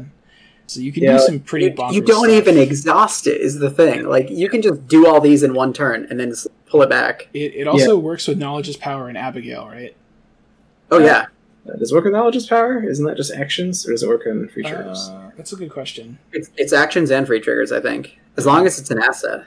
And, like, I mean, the big thing here is Abigail, like, just makes this absolutely absurd. And, like, and then you can just, like, bounce it back with the library docent and then, you know, play it again later. Sleight of handing isn't even a thing that I considered. And like, maybe you take a sleight of hand in Mandy because you can do exactly that. You can just, like, sleight of hand this out, dump, like, just, like, get, 2 secrets or get 3 cards. you could play this, dump this out, pump your skills, draw 6 cards, lose. I mean, the draw 6 cards thing is interesting because most of the other things, like boosting your skill value, you have other ways to do that. Discover a clue at any location, you have the pennant that can do that. You have other ways to do that. Deal 3 damage to an enemy engaged with you. In a group, you don't really need that. Maybe in solo you do. But the draw, like if you can sleight of hand this out, immediately draw 6 cards, and then just bounce it back at the end of the turn. I mean, okay, now you have my attention a little bit, right? Like that's pretty solid. I mean, you have other ways to draw cards too, but I feel like this card, like in a vacuum by itself, is like good and fine, but because there's ways to bounce it and recur it, that makes it extremely strong. Yeah, and it also, like, it has 5 icons on it, so, like, if you're playing it in the incredibly good secret decks in multiplayer, where you're trying to use archaic glyphs, guiding stones, like, maybe some cycles through your deck you actually play it, maybe sometimes you, like, sleight of hand, use it up, and then commit it to a test where you're trying to succeed by 12. I don't know. The thing is, like, no one ability on this on its own for the amount of secrets it costs is like, holy crap, that's incredible. It's just the flexibility that you have, I think, makes this really, really good in like solo or duo. And yeah, I think it's more like fair / like good but not incredible in like higher player counts, but it's still, there's a lot of ways to do incredible things with it. Yeah, I think that, so last episode we were talking about like old keyring and like scavenging, making scavenging a thing. I think in Min, level 2 scavenging is pretty funny with this Necronomicon, because you can, if you can get rid of it, you can like keep playing it from your bin and just keep using the secrets, even if it's Act of Desperation, which is kind of hilarious. Also, if you're playing this in Min, I think you could actually get rid of King in Yellow by... It would definitely make it easy to get rid of King in Yellow, right? Because you have so many icons. And with Min, you can play Act of Desperation, and after you're done using up the secrets, you can hit someone with it. You could show the book at it. That's great. This book is empty. I need a new one. Exactly. Yeah, I've ripped out all the pages of this book. Time to bounce it back to my hand and replay it. You know, it's so cool. Just like Kraken gives up a good point in chat. You can definitely use this with Well Prepared and Joe, and you get five intellect icons on one thing. That is true. All right. Yeah, that could be a fun. I mean, wait, isn't Well Prepared like level 3 or something? Really? So. Yeah, so I think Joe may be the only one who can do that combo, but yeah, Joe could become an investigation machine just by playing this and not recycling it, I guess. Yeah, I feel like this is one we're going to have to come back to, and it interacts with so many cards, and there's so many different ways to use it. I think we have a lot of stuff to figure out about how to use this effectively, but it's a very powerful card. For sure. Yeah. Let's move on to the next card, which is Witten Green, and we have 2 versions of Witten Green. So this is a unique card. So the level 0 version is a level 0 asset, cost 4, 1 intellect icon, ally, Miskatonic. So it works with that new permanent we just talked about. While you control a tome or relic asset, you get +1 intellect. Reaction after you reveal a location or put a new location into play, exhaust Witten Green, search the top 6 cards of your deck for a tome or relic asset and draw it, shuffle your deck. Has 2 health and sanity, takes up the ally slot. The level 2 version is the same, except that it adds a willpower icon. While you control a tome or relic asset, you get both the original +1 intellect and +1 will. When you reveal a location or put a location into play and you exhaust Witten Green, instead of searching the top 6, you search the top 9, and it has 3 sanity instead of 2. So it just kind of increases everything about it a little bit. Which is always great. This is similar to like Granny Orn or Peter Sylvester or Lola Santiago, where it's like a level 2 or 3-ish, 4-ish cost ally that like gives you 2 stats and has some kind of relevant ability on it. So that's pretty cool. That does a lot of the stuff that you want it to do. Yeah. You need to be someone that's playing tomes, which there's a lot of tomes now, so there's a good chance there's one that you want to play. Or relics. There's not as many relics, but either way. And definitely in this deck, we've seen a lot of tomes and relics, so like there's just the cards in the Harvey deck here. You can probably trigger it pretty well. Honestly, Pennant of the Queen, the little fragments of Pennant of the Queen, you have one of those down, Witten's turned on. So second, if you just get one experience, or one resource. Play it fast. Now Witten's turning on all the good stuff for you. There's also like if you're trying to pass will test, you could play Tooth of Esley and this, and Tooth of Esley is a relic, right? Yeah. Yeah, I mean, I think the only hesitation about this being great is, as we've said before, there are a lot of other good allies competing with it. So, like, Daisy's like the one seeker that you know is always definitely going to have tomes, but Daisy would definitely rather have Abigail Foreman, right? So it's sort of like, well, would you play both? And the answer is maybe, especially if you had that new grant funding permanent. Yeah. So I don't think this comes in ahead of like Mr. Rook or Abigail, but definitely a good card, and probably you can fit it into a lot of decks. Oh yeah, I mean, we're not even considering the fact that it searches your deck multiple times. I think when Mr. Rook inevitably gets eroded to 2 or 3 experience per, you might play this in Mandy to find, like, to constantly search through your deck and things. I was trying to think if it would be good in, like, Luke, who would like using Gortez statues or something, or maybe other secret tomes, or maybe who else maybe Marie? Can Marie get level 2? They have Scroll of Prophecies. Remember Scroll of Prophecies is a tome too. Yeah. Yeah. So One last thing to talk about. So when you reveal a location or put a new location into play, I mean, that's really, like, in solo, you're going to do that a lot, probably, right? Or at least relatively often. Yeah. In group play, you might not do that very much. Like, on average, you might do it. I mean, if you have Pathfinder and stuff out, maybe you are doing a lot of the exploring and revealing. But, I mean, I think this is pretty strong anyway, just because of the stat boost that it gives you. So even if that only triggers like once per scenario, it's probably pretty good. Yeah, it's just you don't get the stat boost until you get the Tome of Relic down, so you have to keep that in mind. Like by herself, she doesn't give you anything. You would want to count up how many tomes and relics you have in your deck before you decide to play this. Yeah, for sure. I mean, like, the one thing too, she is not susceptible, similar to Mr. Rook, to those Centuries of Secrets type things where it's like deal 1 damage to all allies you control or something like that. She's not susceptible to that. And that's like the Mr. Rook killer, that's the Peter killer, that's like the Granny Warren killer. Like, Mr. Rook is 2 and 2, so Mr. Rook is also kind of safe from those. Yeah, exactly. That's one of the another dimension in Dr. which Milan he's, like, and really dumb. some of the other allies. Yeah, you're right. Yeah. No, I think she's great. Let's move on. Oh, sorry, you had something, Steven? Harrison mentioned in chat, the Gatebox is you pretty good new location to play every time you use Gatebox. Oh, that is true. You'll get that. That's pretty funny. Yeah, I'm very interested now in trying to find some type of loop nonsense to use her. There's also there's definitely certain scenarios like Lost in Time and Space, or maybe like Pallid Mask, where this is going to happen more often than others. So could be cool. Forgotten Age. Yeah, there you go. Let's move on and talk about the events in the deck. Hooray! So events, we've got one of our favorites, one of the MUR sponsored favorite events of all time. I've got a plan. So I've got a plan. We've got a new level 2 version here. It costs 2 resources to play, has an additional intellect icon on it, and still an insight tactic fight. This attack uses intellect instead of combat. You get +2 intellect for this test, and then you deal +1 damage for this attack, maximum of 3 for each clue you have. So buffed, pretty solid. Yeah, it's pretty straightforward upgrade. Costs a little bit less, gives you a stat boost to make it easier to hit. The intellect instead of combat thing is just a clarification. It's not actually any change in how the card works, right? Right. Yeah.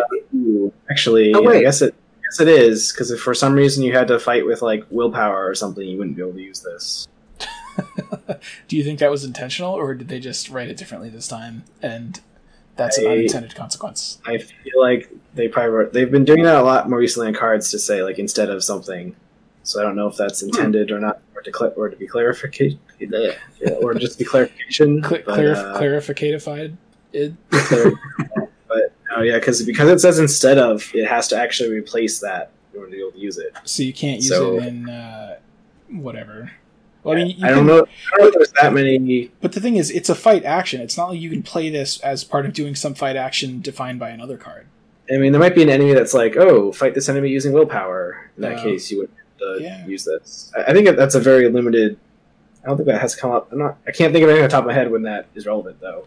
Well, the important thing is that we clarified it. So right. good for us.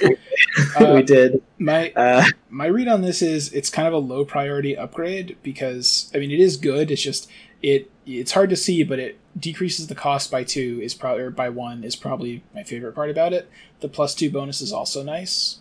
So it's pretty cool. If you have the original Doorknob in your deck and you have a ton of XP, eventually you would probably upgrade it. Yeah. I'm trying to think of times where I would upgrade my like combat capabilities versus my like seeking, getting more cards, all those capabilities. And I think that this kind of just falls short of that because I'd way rather get my, Wit and Green to level 2 or 3 or whatever level the other one's at, or like getting more, ways to draw cards, things like that. Pathfinders, way higher priority. If this gave like 3 intellect or like remove the cap on damage and put it up to like 5 or something like that, then that's like that's kind of ridiculous. I mean, it's already a cap of 4 because it's 1 plus up to 3. Which is already really. That's the thing. Like the original Doorknob was already such a powerful card in the situation that it's used, which is like save it as like a break in case of glass emergency, and then you either get an enemy that's on you or you like save it for the boss and like help kill an annoying boss at the end. It already works great for that. Really, the only thing that's wrong with it is that it costs a lot, and this only reduces the cost by 1. So it's cool. It's just like, you're probably going to upgrade most of your other cards first. Exactly. Yeah. I mean, I think the reason this was added here is because they didn't. There's another event we'll talk about that's also similar to this, where you use intellect to deal damage, but they didn't reprint I Got a Plan, and maybe they didn't want to upgrade the other card, so the middle ground is like, all right, here's an upgraded I've Got a Plan. I think we saw this in like Nathaniel's deck too. These new decks, because they have to be self-sufficient for possible solo play, they have to include cards like this. Like the Nathaniel deck had to have a bunch of cards that got clues somehow with like fighting, right. And this Harvey deck has to include a bunch of cards that deal with enemies somehow. So I think this is one of those. Yeah. And because we're in the event section, I'm going to talk about Crystallized. Great things for Crystallized Regimes. Very happy. Crystallized. Very, very exciting. There are 2 symbols on it, and I guess Ursula could play it. But on to the next card. So the next card is Burning the Midnight Oil. It is a 0-cost event with intellect and an agility icon on it. It is an insight. Bold, investigate. When this action begins, gain 2 resources. And it is another art that features an old man, probably Harvey, reading a book with some tentacle shadows. It's probably fine. You'll sleep when you're dead, old man. Reading by candlelight. I feel like by the 20s, people had like gas lamps at the very least. Isn't that what the midnight oil is? Exactly. Well, I think so, right? Well, no, that would be like that would be like oil lamps, right? I don't know. Yeah. Someone who understands light technology from 100 years ago, please call into our podcast somehow and educate us because we badly need it. And we already saw a blue version of this that was the same thing, but it was like a fight instead of an investigate, and it had different symbols. Yeah, like this is a similar card to that. I forgot the name of it already, but same. Yeah, it's fine. It's like it does what you want to do normally as a seeker, which is investigate, and it gives you 2 money on top of it. So you're like, if you compare it against like emergency cash, it's like instead you get 1 less money, but this time you get a clue instead. Which is not bad. And you get the money regardless of whether or not you succeed, regardless of whether there's clues on your location, etc., etc. Right. I mean, maybe you draw a bad token and fail or trigger a haunted or something, but it seems like generally better than cash most of the time. I think it's better than the blue version of the card because that one, it's like how often do you want to do a fight action off a card that isn't triggering a weapon to do extra damage unless you're Nathaniel. But this one, like any seeker is going to just do like straight up investigating fairly often. So yeah, and it triggers off of anything that gives you like an extra investigate action like Ursula. Exactly. You can use it for that stuff too. So seems fine, seems solid. Seems cool. Yeah, I mean, this is like one of the most lukewarm Farseek options, right? Like when you have Farseek and you're like, well, I want to do my job as a seeker. This is actually one of the few cards that will allow you to do your job in like kind of a lukewarm way. When you put Farseek out and you're like, oh, great, I can take fast investigate and gain 2 resources. There's a little bit of value there. But I think that just Smoke Bomb in chat linked to one of his decks that he's using Farseek in, which is using like really big things like Deciphered Reality to like get the most value out of it. You make that fast, and that's like a huge investigate for your team. But like this is like a very tiny, like pretty solid include. I feel like we should make like a slide of like all of the tiny different ways that seekers can gain money, because they've got so many now. They've got like Crack the Case, they've got the research one.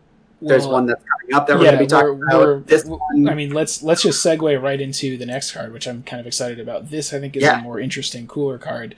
So Here we have go. Cryptic Writings. So there's a level 0 and a level 2 version. The level 0 version is a 0-cost event, has 2 int symbols on it. It is an insight, and it says, gain 2 resources. Reaction, after you draw Cryptic Writings during your turn, play it. The level 2 version is the same, except it has an addition. It has one of the intellect icons becomes a wild icon, so it has 1 int, 1 wild, and the text is gain 3 resources, 4 resources instead if you have 10 or more cards in hand. 10 or more other cards in hand. I think clarifying that you need to have like 10 cards plus this before you play it. And then it has the same after you draw it during your turn, reaction, play it. So this is pretty cool. It's almost kind of like a research card. It's sort of like an alternate version of the money part of Astounding Revelation. It's a reverse Astounding Revelation, which is why it's bad, because you'll never ever actually draw on your turn. You'll only ever draw this during upkeep. That of course is true. That obviously is. It's not the 2 scenarios I have done with the Harvey deck so far. Forgotten Age. I drew this 4 times during upkeep. But the thing is, here's why I like this a lot, though. This still has upside. Like, look at the level 2 version, okay? So the worst case scenario for this card is it is literally an emergency cash, except it has icons on it, right? But it has 2 different ways you can get upside. If you have a ton of cards in hand, then it gives you 1 extra resource, which is nice. And if you draw it during your turn, which, despite how it will feel sometimes, is probably going to happen like half the time or more in a Harvey deck and in a lot of other Seeker decks, then you get to play it without spending an action. So, I mean, it has like 2 different separate dimensions where it can become a lot better than the baseline card, which is already pretty playable. Yeah, no, it is actually pretty solid. I just had the Take Heart experience. And Take Heart. And anything with 2 intellect icons is pretty solid for Guiding Stones. So that's really cool. Yeah, it is good for Guiding Stones and nothing else. All right, well, yeah, seems good. Moving on. So there are some like unspoken rules that we're talking about in the chat right now. Kevin cracking on us. The first rule of Arkham that's unspoken is that whenever you commit Take Heart to a skill test, you will always draw the +1 or Elder Sign. Correct, Dane. The first rule of Arkham is always burn it. The third rule then is whenever you put research cards in your deck, you'll always draw them in your opening hand, or you'll never find them and draw them naturally. We're going to see if this is the 4th unspoken rule, where you will always draw this, as we were saying, during upkeep or any time you would draw a card like from Guts or something like that, when you don't want to be drawing it. Even still, though, this card does commit for 2 intellect, which is like still great. That's the thing. In the really, really good Seeker decks that are just cycling their deck every like 2.5 turns, it doesn't even matter if you draw your Astounding Revelations, because you're gonna draw them or find them again in like 2 turns. And so it doesn't even matter if you draw this. If you like, I think in the really good decks you'll like, oh, I drew this during upkeep. Okay, I'm just not gonna play it. I'm gonna discard it, and then next time through my deck maybe I'll draw it during my turn, and that's fine. Yeah, or like even with that super good Mandy deck, like if you're getting 2 targets off of Mr. Rook, right? Fast action. Draw 2 cards essentially. If one of them is this, you get the other one, the get 2 cards when you're looking at a thing. You get 4 money, and then you get another card in addition to that, and maybe draw. Well, and you can do like, you can start with 8 cards in hand, because this is like off of upkeep, and you can say, all right, I'm using Mr. Rook. For my first card, I pick something that I already have a copy of in hand. Exhaust Dream Enhancing Serum, draw another card, then pick this. Actually, I'm not sure if the timing would work out that way, but you get the idea. Like having, again, I don't mind cards that are like, if you have 10 cards in hand, you get like some kind of nice upside, but it's still a good card without it. Like, yeah, that's fine, you know? Yeah, no, this is great. I mean, my closing remark regarding it on Crystallizer, when you draw this during your hand, you immediately play it and then stick it. You don't even need an action to do it. It's great. I'm very excited about this card. Yeah, pick it and stick it. That's the crystallizer workflow. No, but I think I'm excited to try this. I think it kind of competes with Crack the Case and with Astounding Revelation, both of which are also really good. So you kind of have to like have a hard decision about exactly how to get your money in one of these ridiculously good secret decks. But this seems really fun, and I'm excited to try it. Grade A. Yep, definitely. Hooray. Moving on to our next card. This is another one where it's like, oh, there was already a version of this? I thought this was completely new. But no, there already was one. It's true. It's extensive research. It's extensive. It's very extensive. Even more extensive. Extensiver. It should be called expensive research. Hey! So this is a 12 cost event. This is like the highest cost event in the game. If you're in school right now, or you're still paying off your loans, you actually can't play. It has 2 intellect icons on it, and it's an insight. Reduce the cost to play extensive research by 1 for each other card in your hand. Discover 2 clues at your location. So same exact thing. The only difference is that since it's level 0, it costs 2 more to play, which is a ton more. Like, yep.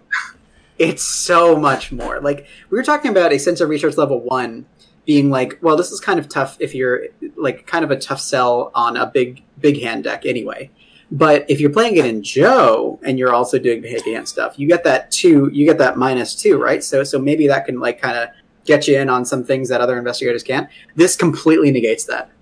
This is like, remember when you were thinking about putting it a Joe deck? Well, you can't anymore. Yeah, I mean, much like a lot of the cards in this deck, this is a big hand only card. And even then, just the upside to this is like the very best possible case scenario for this is 0 cost event, 1 action, get 2 clues. Compare that to like a deduction or something, right? You have to pass the test. That's like the only thing that makes deduction worse. Right. And deduction works even if you're broke. And have no cards in hand, Yeah, maybe in solo, if you're trying to do big hand in solo, and you or not solo, on like a harder difficulty, like harder expert, where you don't want to do tests. Like testless clues are good. It's just if you don't have the big hand running, you can't play this card because it costs too much. I think if at some point you're playing, if they make an investigator that can play like every permanent, and you're playing like on your own, and if you're playing like a deck that somehow can play on your own. And what's the new bird card that we just talked about like 10 minutes ago? Farsight. Then it's like, okay, you could do some fun stuff. But except for that, this just seems too expensive and too weird. Well, on your own is only Survivor cards. Well, right, but like if there's some dual class, somebody that can some kind of like Mecha Lola or something like Robot Lola that can play all cards. I don't know. Even or maybe there'll be a future like Survivor subclass Seeker or Survivor with like take 5 of this and this class and this class. I'm trying to be polite. Don't play this card. All right. Next card. Yeah. All right. Next card is Glimpse the Unthinkable. This is a downgrade of the level 5 version. This is a level 1, cost 0 event with 2 intellect icons. Insight, draw 1 card, shuffle any number of non-weakness cards from your hand into your deck, then draw that many cards. Compared to the original level 5, original level 5 costs 1, has 3 intellect icons on it, and the ability is shuffle any number of your non-weakness cards from your hand to your deck, and then draw cards until you reach your maximum hand size, and then remove from game. This is like a way more reasonable version of the upgrade. Like a lot more reasonable. Is this like better than it looks at first? I think it is. I think so. We were just talking about cards like Cryptic Writing and the research one that I can never think. This is exactly what we wanted, to shuffle them back in. If you draw them on times that you don't want to have drawn them, you play Glimpse the Unthinkable, you draw a card, 2 for Harvey, shuffle all of those cards, the research cards, whatever else you don't want in your hand at that moment, back into your deck, and then you draw some more cards. So it's like... Imagine having like 1 card left in your deck and shuffling back in like 2 Cryptic Writings and like some other nonsense or whatever, and it's like, I'm just gonna literally draw them and then immediately blast them for no actions. That would be pretty fun. Yeah. No, great. I think this is pretty solid. Even outside of big hand decks, you can make good use of this. Free is really good. Being able to like trade in, I mean, less than in other games because they don't have like skill icons, but still being able to like trade in cards that you don't need for like potentially better cards is cool. But I like that I like that you draw one card right at the beginning, because that one card, either you like it or you trade it in and you look at a different card.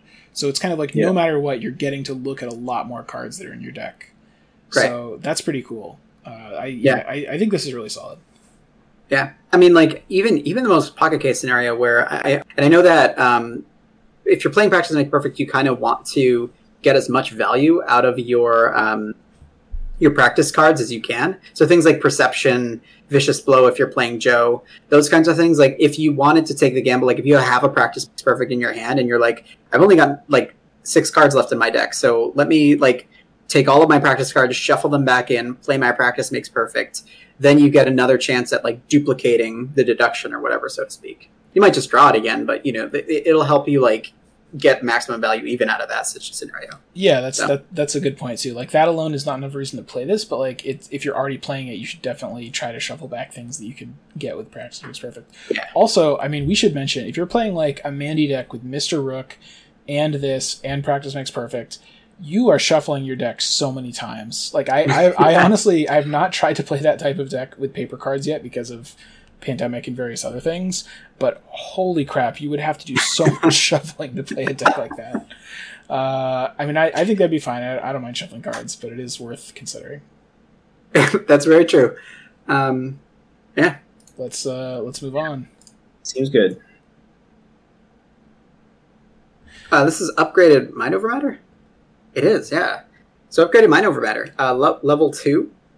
Still costs 1 to play. Has an additional wild icon in addition to the combat and the agility icons. But notably, Mind Over Matter. The over is capitalized here. That's a difference. Fast blank during your turn. Until the end of your turn, until the end of the round, add your intellect to your combat and agility and draw 1 card. Very big upgrade here, I think. Makes it very, very different. I think upgrading I think capitalizing the word over in the title is a huge upgrade, and I'm really excited to see the ramifications of that for various types of Seeker decks. We're really going to have to play this one and see how it turns out. Yeah, I think the original print was probably a misprint because it should have been capitalized in the original, but it's a good fix there. This card, I'm less excited about this card because it means that you're no longer doing an intellect test with it, so you can't commit intellect icons directly. Yeah. You have to commit combat or agility icons. Yeah, that's true. That's kind of a big downside. It's also just this is one of those cards kind of like Doorknob where it's like a hedge, like it's in your deck as like an emergency thing anyway. Like a lot of games you won't even play it. When you do play it, your intellect is probably high enough that just using your intellect is probably fine. Like you probably don't really need to add it to your probably crappy combat and agility. Because if your combat and agility were any good, you would be less likely to play this card. You just play like a courage or something. Yeah. So I don't really think that this is ever worth playing, honestly. Except maybe in like a solo deck where you really need to. Here are some things of a weird point. If the O's are differently capitalized, does that mean they have the same name or different names? Ooh, does just capitalization matter? Anyways, that is a good point. This is the kind of thing that software engineers have to deal with every day. So believe me, it's very relevant. Yeah, if it's in Unicode, is that we'll have to figure it out. I mean, it still helps. Like, I think the big thing here is that I've Got a Plan doesn't do is that it helps with treacheries, right? Like, if you're exploring in the Varan Age or something like that, and you need to add your book to your agility, then like that's a huge bonus. So it helps with treacheries if you explore or play a delve on your turn. That's right, though. Yeah, exactly. Has to be on your turn. Not good enough. Moving on. Mind Over Matter. You're the weakest link. Bye. I think we messed up. We messed up the rotation at some point. I'm just going to read this one because I think I should probably skip mine. So Occult Invocation is a 2-cost event, level 0. It has a combat icon and an intellect icon. It's a spell. As an additional cost to play Occult Invocation, discard up to 2 cards from your hand. Fight. This attack uses intellect instead of combat. You get +1 intellect and deal +1 damage for this attack for each card discarded as part of this card's cost. Interesting. I was very sad because I played this card in kind of a cool Marie deck where I have like stones and winging it, and I was like, I really want to do cool things with like this and with the tome where you get the spell that does kind of a similar thing. But this actually doesn't do for Blood Rites. Blood Rite actually lets you draw 2 cards and then you can discard cards. Right. I thought that this read exactly like that, so I was like, wow, this is great. But this is you only can discard cards from your hand to get the bonuses. So it's a little less versatile, but I think it's still kind of a cool card. If you've got a lot of cards in hand. I hadn't even thought of that. This really is just a worse Blood Rite, right? Because it costs 2 instead of 0. You don't get to draw 2, but you still have to discard 2 to do... I mean, you can do like 3 damage instead of 2, but you have to do a test. Exactly. Yeah. So the thing that makes it really good, I think, is like if in or something and you have like Moonstone, all that kind of benefits, then you kind of get the best value out of it there. But like otherwise, it's kind of tough to use in kind of a sustainable way. I mean, if you're doing the giant hand deck, then you often have cards that you can afford to just discard. See, this is this is why the giant hand deck is sort of bad. Is like on the one hand you're saying, oh, it's fine because if you have cards, you get all these great bonuses. But on the other hand, you're saying, but then you can discard all of your junk cards. But then your whatever that book was, then your book of books isn't giving you as many bonuses now. Like, but in the big hand deck, you have like 15 cards in your hand at once. So when you discard something, it's fine because you're going to redraw it like in 2 turns anyway. Well, sure, but I mean, like then you've turned off that stuff for those 2 turns. Like all I'm saying is like, it's still a cost to like give up cards, right? Like if you're holding cards in your hand that you never want to play and you're happy to just like hold there, why not? That just doesn't seem great. But yeah, I mean, with this though, you can do 3 damage, which is very important. Pretty relevant. I guess unlike Doorknob, you don't have to have clues. So some scenarios where you have to like instantly spend your clues as soon as you get them, like I've Got a Plan doesn't really work. This is maybe a little bit more flexible than. It's also cheaper. By 1. Yeah. I don't know. I think I like I've Got a Plan more in general, but this is especially like for a Seeker deck where it's like we were saying. It's why this and Mind Over Matter and Upgraded Doorknob were in here. They had to put in a few cards that would help Harvey somehow deal with enemies for solo play, right? So exactly, yeah. I think that's kind of why this card exists.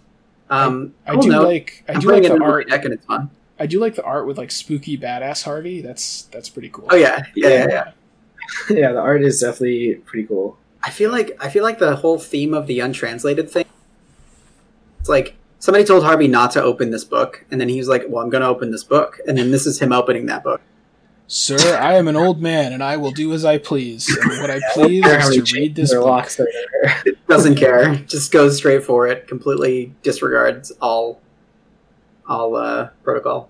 Let's move on to the next card. There's a reprint of Crossroad Sketches, which pretty good card. Okay. And the next new card is Seeking Answers. Sinking.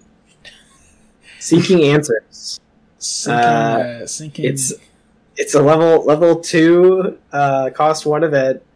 It is an upgrade from a Dunwich card that was level 0. This version has intellect and 2 agility icons. The ability is Investigate. If you succeed, discover 2 total clues from among your location and connecting locations. The original version was instead of discovering a clue at your location, discover a clue at a connecting location. And that's extremely relevant because this card gives you 3 clues, while the original one got you 1. Yep, and from your location. That's the big thing, right? Like this is absolutely ridiculous in the proper decks, I think. Yeah, and there are 2 investigators that I'm thinking of that can make very, very, very good use out of this card. One of them doesn't exist yet, but this is the big like Leo squinting in Inception. Like, did they do this on purpose? Did they like? Are we sure? Is this going to get eroded? Should I sell stock in this card because it's about to become only 66% as good as it currently is? Like, I don't know. Because it says, like, I feel like maybe they thought that discover 2 total clues, the word total, like discover two total clues, meant somehow that, like, you did not get 3, but no, you definitely do. Yeah, this card is like... what? I mean, it's still, like, it costs 1, I mean, yeah, I guess it's pretty cool, right? It's like, because you can't have 4 copies of Deduction Level 2 in your deck, right? So you might as well maybe have 2 copies of that. Oh, God, it's so good. Like, so we were talking about, like, Rite of Seeking, why that's so good in exactly 3-player play. Right. This card, like, shines in that scenario, like, hugely. And it's like, it's an insight, so it fits right in the Hunch deck. Oh, my God.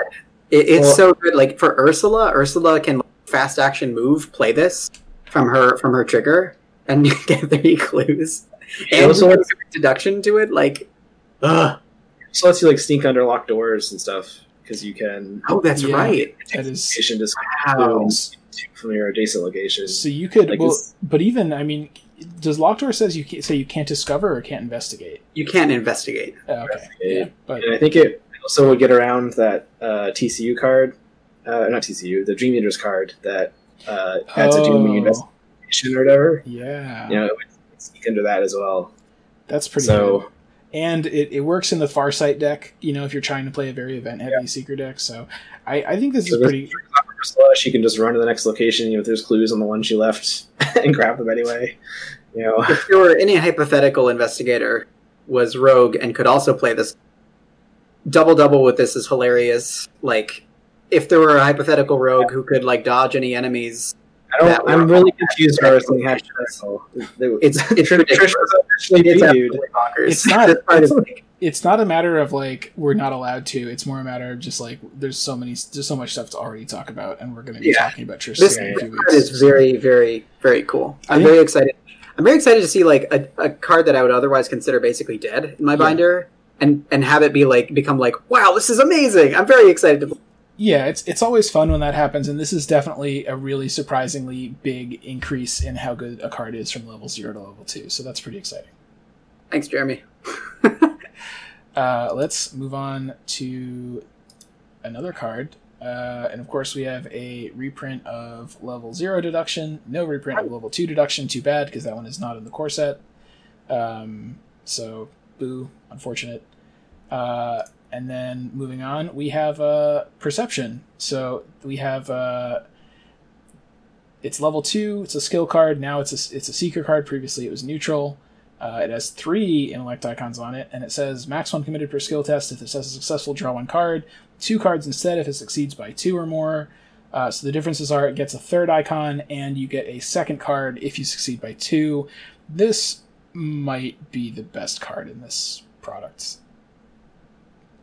That's a hot take, Dan. I feel like there's several cards we talked about that are definitely better. This is a really good card. I mean, it's definitely good. I mean, is it good? Like, I never play regular Perception. That's like the skill card I never use. I played it in Practice Make Perfect all the time. That's the thing, right? It's like this is like testless draw 4 cards, and also and also really helps with Guiding Stones. Like, that's. He's seen the light.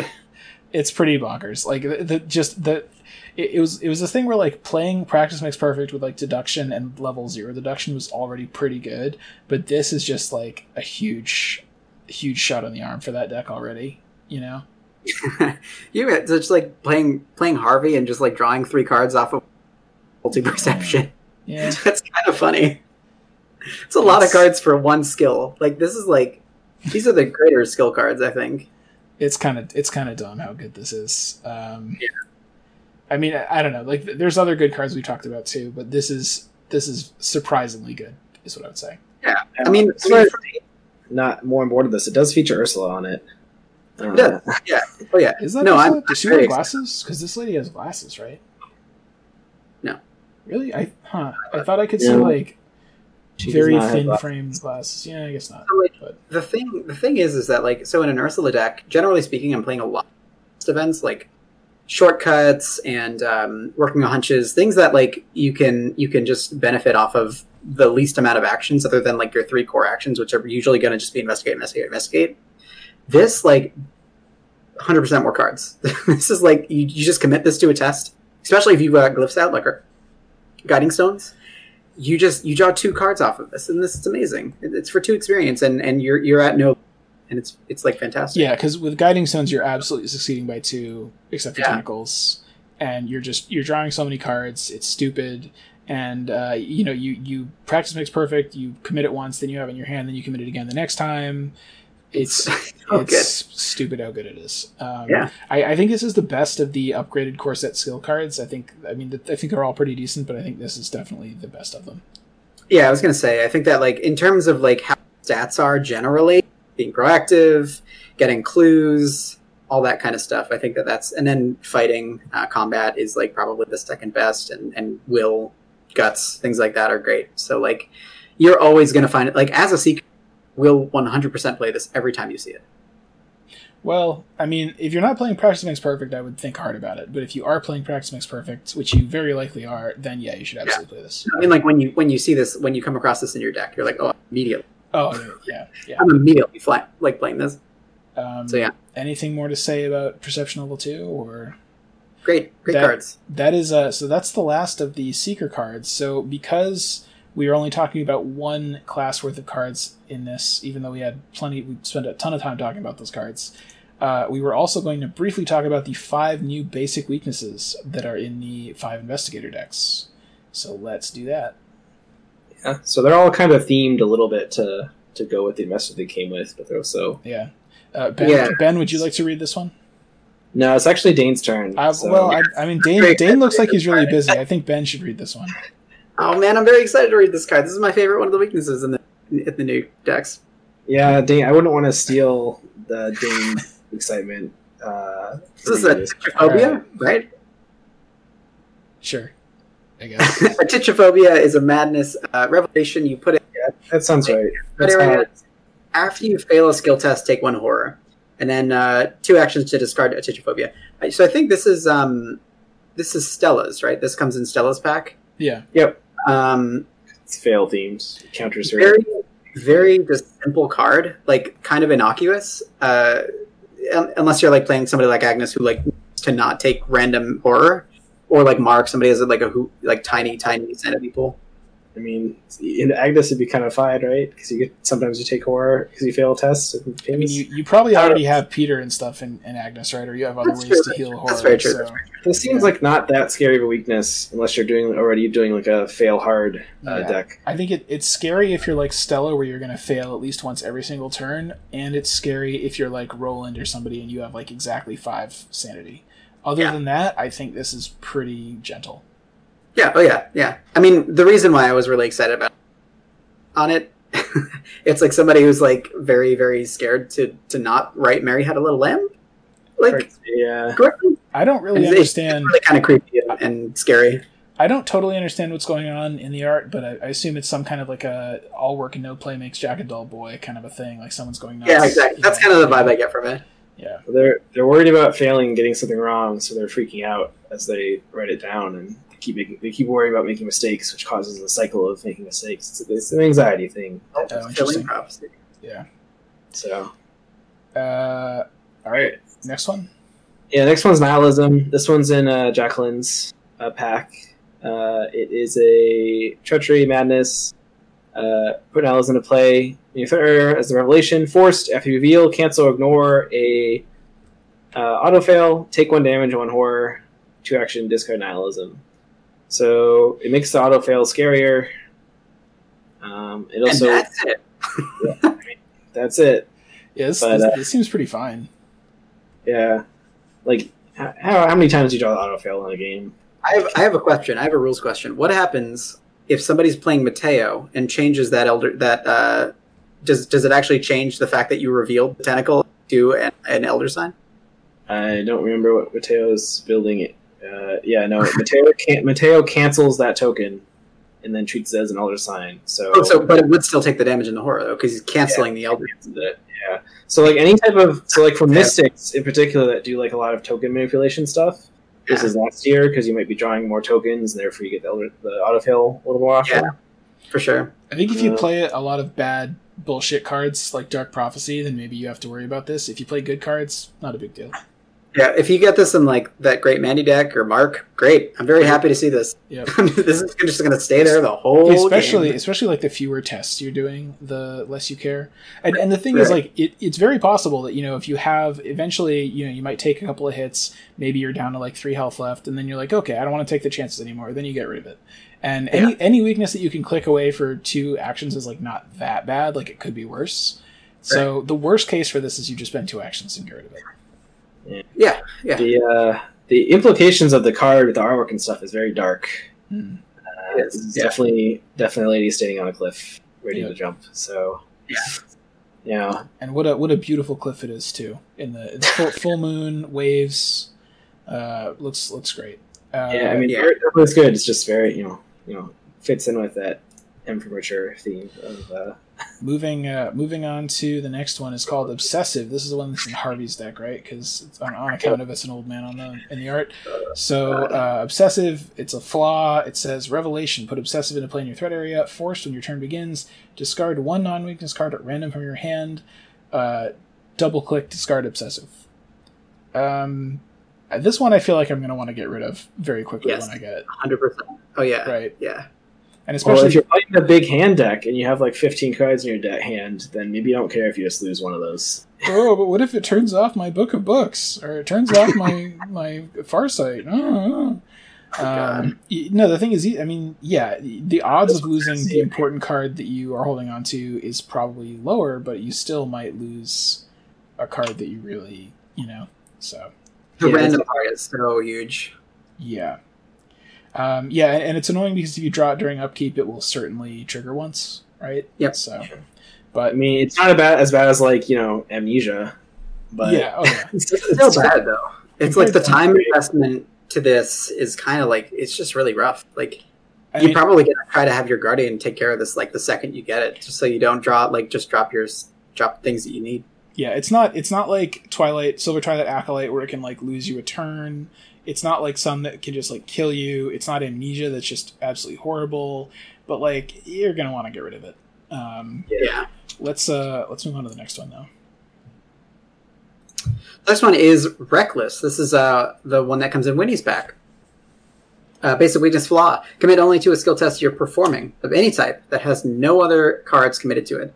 Other cards cannot be committed to the skill test. If this test fails, return the skill test to your hand. If Reckless is in your hand at the end of your turn, reveal it and lose 2 resources. Dark Horse players, rejoice! Here is your way of getting rid of all of your money forever. Oh boy. Okay. Is this the first basic weakness skill we've seen? We've seen weakness skills before, like in Silas, but I think that's true. Other than Winnie's, yeah, like Winnie's actual one. Well, yes, that's not a basic weakness. This could be kind of bad because you need to be able to pass a test without committing stuff. So I guess you just need to find easy tests to play it on to get rid of it. But you definitely don't want to hold it in your hand unless you're maybe playing Dark Horse. I mean, I think it's gonna be hard for like some decks like Stella where they're trying to like fail on purpose and then play Look What I Found is kind of like the type of thing that their deck wants to do, where they're not actually going to pass a lot of tests. But I feel like if you are playing any deck where one of your base skills is a 5 and like that's the skill that you're trying to use the most, you can probably just find a way to use this. Especially like if you're a seeker, you should pretty much always be able to just find a place to investigate and succeed without committing cards, right? Yeah. Yeah, exactly. It could be like if you're a deck that relies on money, you could get into a hole where like you have to lose 2 resources a turn, and then because you don't have resources, you can't succeed and get rid of this. Like certain decks, it could be really, really annoying, but I think a lot of times you'll just get rid of it quite easily. Yeah, like Kraken saying, imagine this with King in Yellow. This would suck so bad. Or Preston, who has 1 in all of his stats, and like if you can only commit this to a test. He's got like ways out, but man, this is tough for some. You can still spend your money to boost your stats. That is true. It's also, keep in mind that if you don't have to play cards that cost money, you could just hang on to this and not care. The worst that this can do is keep you broke so that you only have 1 resource a turn from upkeep. Yeah, that's fair. How does this work with Preston? Do you lose it off of his inheritance if you don't have money in your actual pool? No. Ooh. I don't mean, think so. That's interesting, right? Because like some Preston decks, you're not really trying to stack up money. You're just trying to. Yeah, I don't know. I think a lot of times this is not going to be very bad. Yeah. Because inheritance doesn't count as being in your pool. It's just money you spend. Last one? Yeah, so the last one is self-destructive.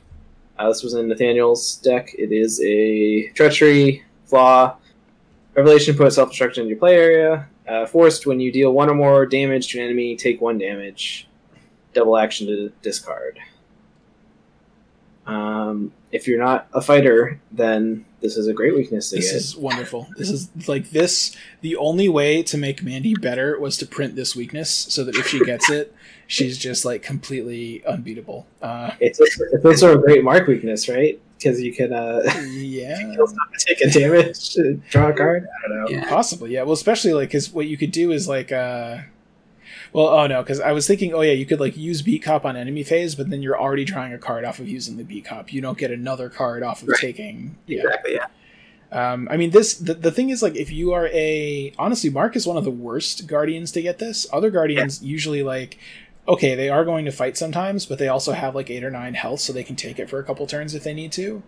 With Mark, it's like, okay, you're trying to carefully manage your health. You don't want to just take damage from this, probably, but even still, it's pretty easy to get rid of. You can always have somebody, the person that you just saved from a Byakuya, you can say, hey, can you please click away my self-destructive, Yeah.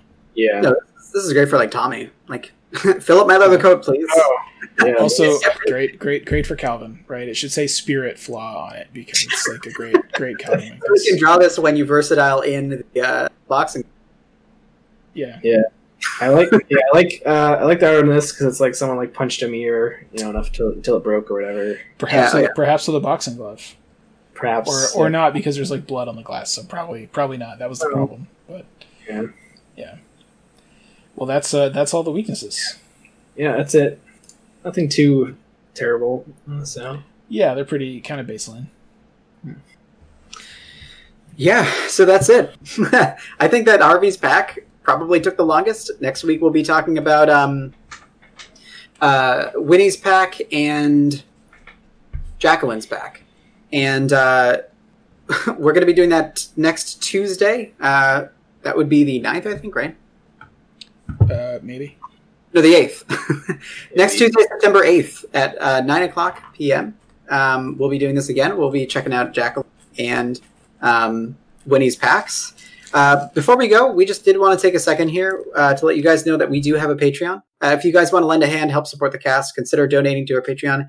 It'll help us keep making content. And so with all that being said, if you guys, if anybody had missed like the whole chat here, the whole hangout sesh, we're going to have this up on as podcast format as well as on YouTube for next week. So keep an eye out for that. Check us out on Facebook, Reddit, or wherever you guys catch our podcasts otherwise. Email us at comments@mur.fm. Thanks for listening, everybody. Thanks for hanging out. And stay safe, and we'll catch you guys next time. Bye. Bye.